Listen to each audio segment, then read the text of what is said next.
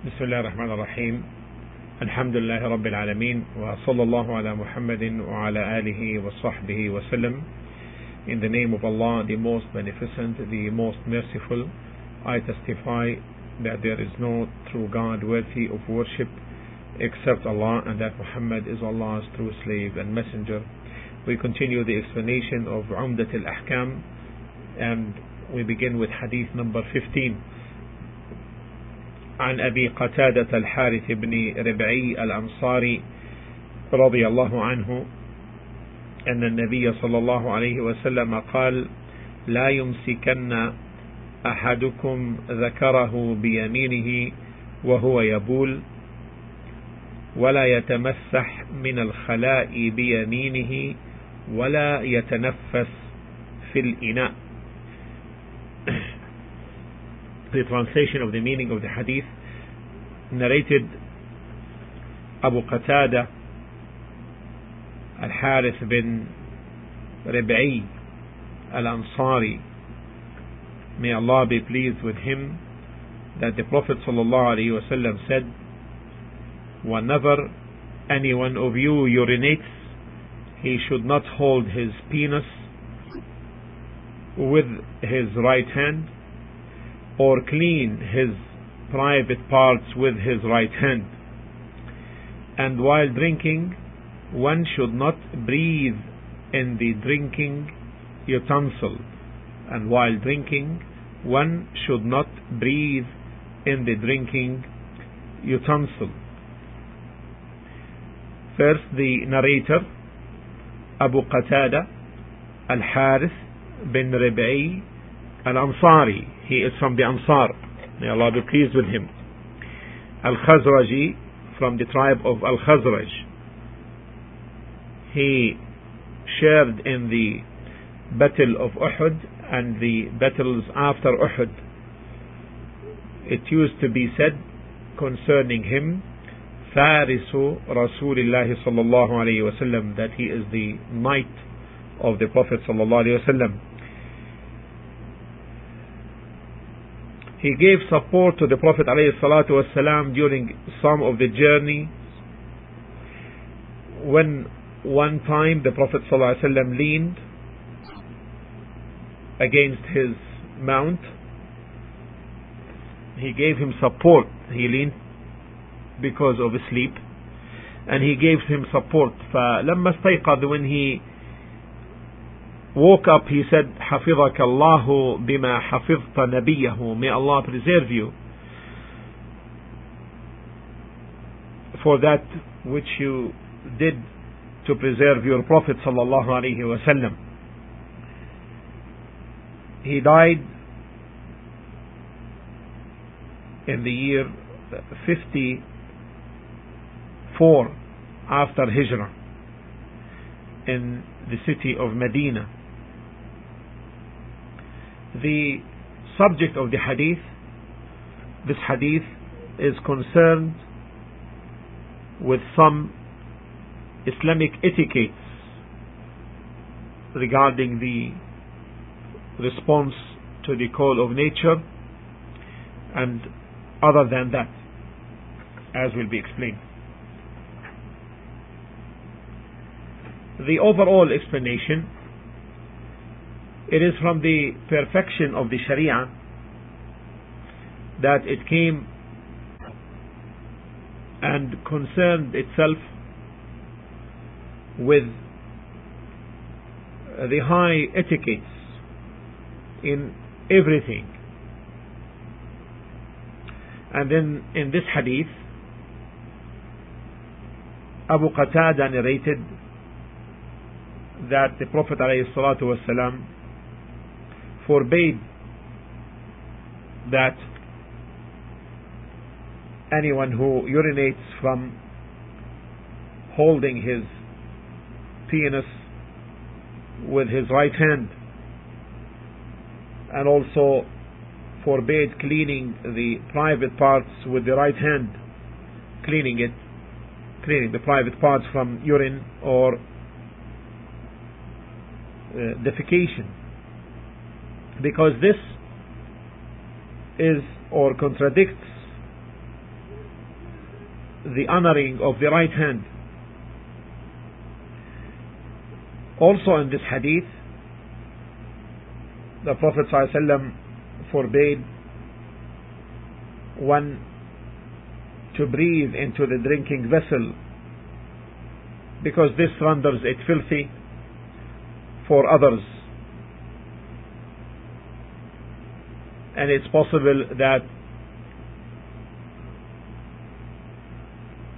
the person may carry some diseases whereby the vessel gets polluted, or that the breath going in may interfere with the drink itself,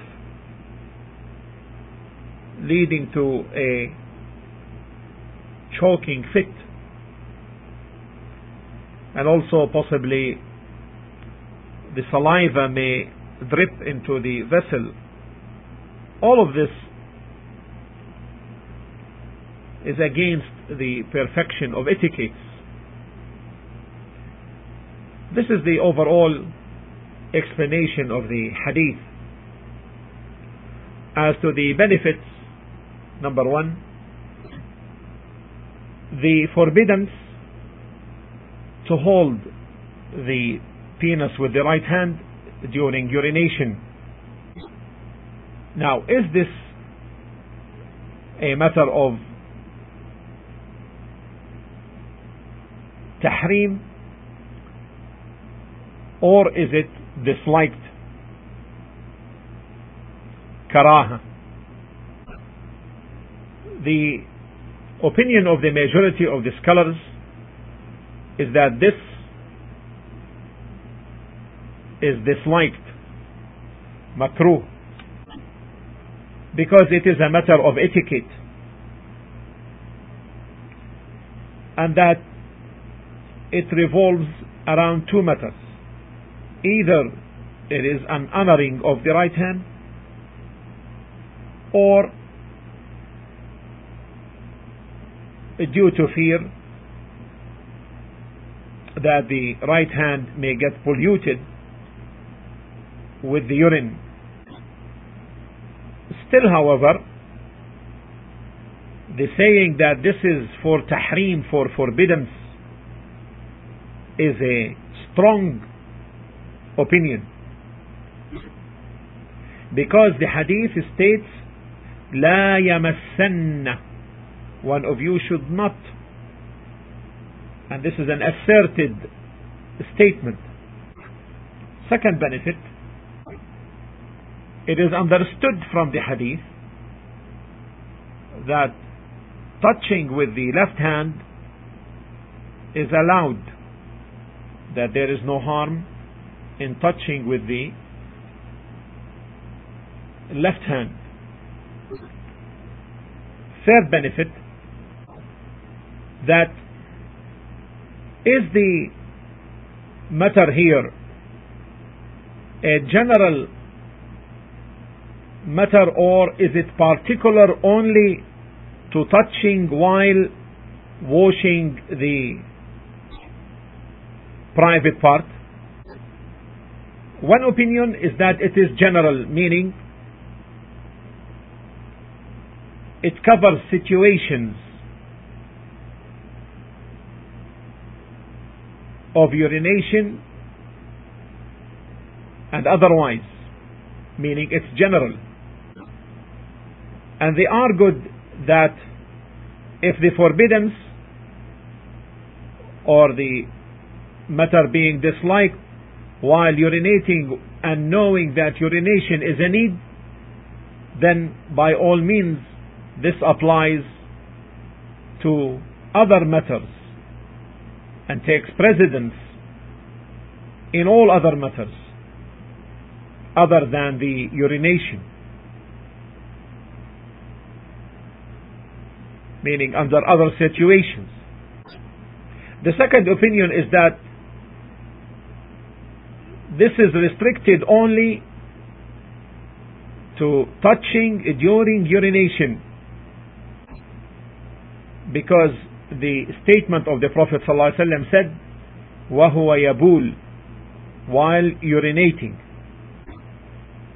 And therefore there is no doubt that the precautionary stance shall be not to touch the private part under all situations. The fourth benefit, when we say touch the private part under all situations, meaning by the right hand, and this is obvious. The fourth benefit is honoring the right hand. And the fifth benefit is that the right hand is better than the left. And this is by universal decree and by legal decree. As to the universal decree, it is obvious that Allah subhanahu wa ta'ala placed power in the right hand that far exceeds that in the left. And this is something universal, meaning creational, from the creational aspect. As to the legal aspect, because it is not used with harm, as in the case of urine or defecation, while using the left hand is allowable. As to the sixth benefit, is the prohibition to make istinja, washing from urine or defecation, with the right hand. And this applies also to using stones or the like. So whether the person uses the water in the case of istinja or the stones in the case of istijmar, then the right hand is not to be used for that purpose. Now, is it disliked or is it haram? Some of the scholars are with the opinion that it is haram, because this is the origin in matters of forbiddance. That in matters of forbiddance, the origin is that the ruling is for tahrim in origin. And they said also, if he uses the right hand, if the person uses the right hand, then it will get polluted with filth, and the right hand is honored. Some of the scholars are with the opinion that the forbiddance or the prohibition is for karaha, being disliked, because this is a matter of etiquette. And as we said before, the precautionary position is to keep away from using the right hand unless there is necessity. The next benefit is the prohibition regarding breathing in the utensil or in the vessel. And what's apparent from the hadith, that this covers the vessel that he drinks from and the vessel that others may use, because it is generalized. And we gave some of the reasons for that earlier. Some of the scholars gave exceptions to this, Like, for example, if the person needs to breathe, for example, if he is in a hurry. And the second exception, if the drink is hot, whereby he may need to breathe therein. And the third exception is that if the vessel belongs to him particularly. Now, in cases if the person has short breath, or if he needs to drink a lot of water which cannot be taken in one drink with one breath, then we say here is he should take separate breaths, and the sunnah is to breathe 3 times in the course of a drink. And the Prophet ﷺ said in this respect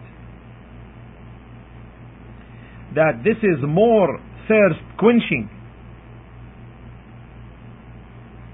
healthier and more wholesome, as in the hadith in Sahih Muslim, volume 3, hadith number 5030, that he ﷺ used to breathe 3 times in the course of a drink, that is in 3 gulps, and that it is more thirst quenching, he said ﷺ, healthier and more wholesome. This is in Sahih Muslim, volume 3, hadith number 5030. Now, some related points of benefit concerning touching the private part. If the person touches his private part without sexual desire, then according to the correct opinion, there is no wudu upon the person.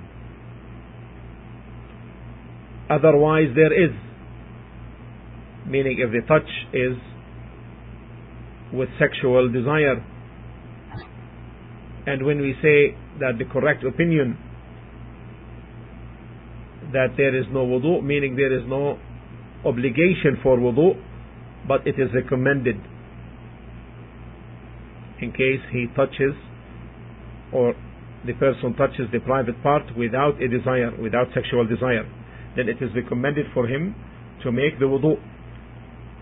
And this is the choice of Shaykh al-Islam Ibn Taymiyyah rahimahullah, and that of our Shaykh Muhammad bin Salih al-Uthaymeen rahimahullah ta'ala as well. And another point of benefit, if the woman touches the private part of her son or daughter to clean it from filth, then this does not nullify her state of wudu, because certainly she didn't, or she doesn't touch that part due to sexual desire. This brings the end to the explanation of hadith number 15.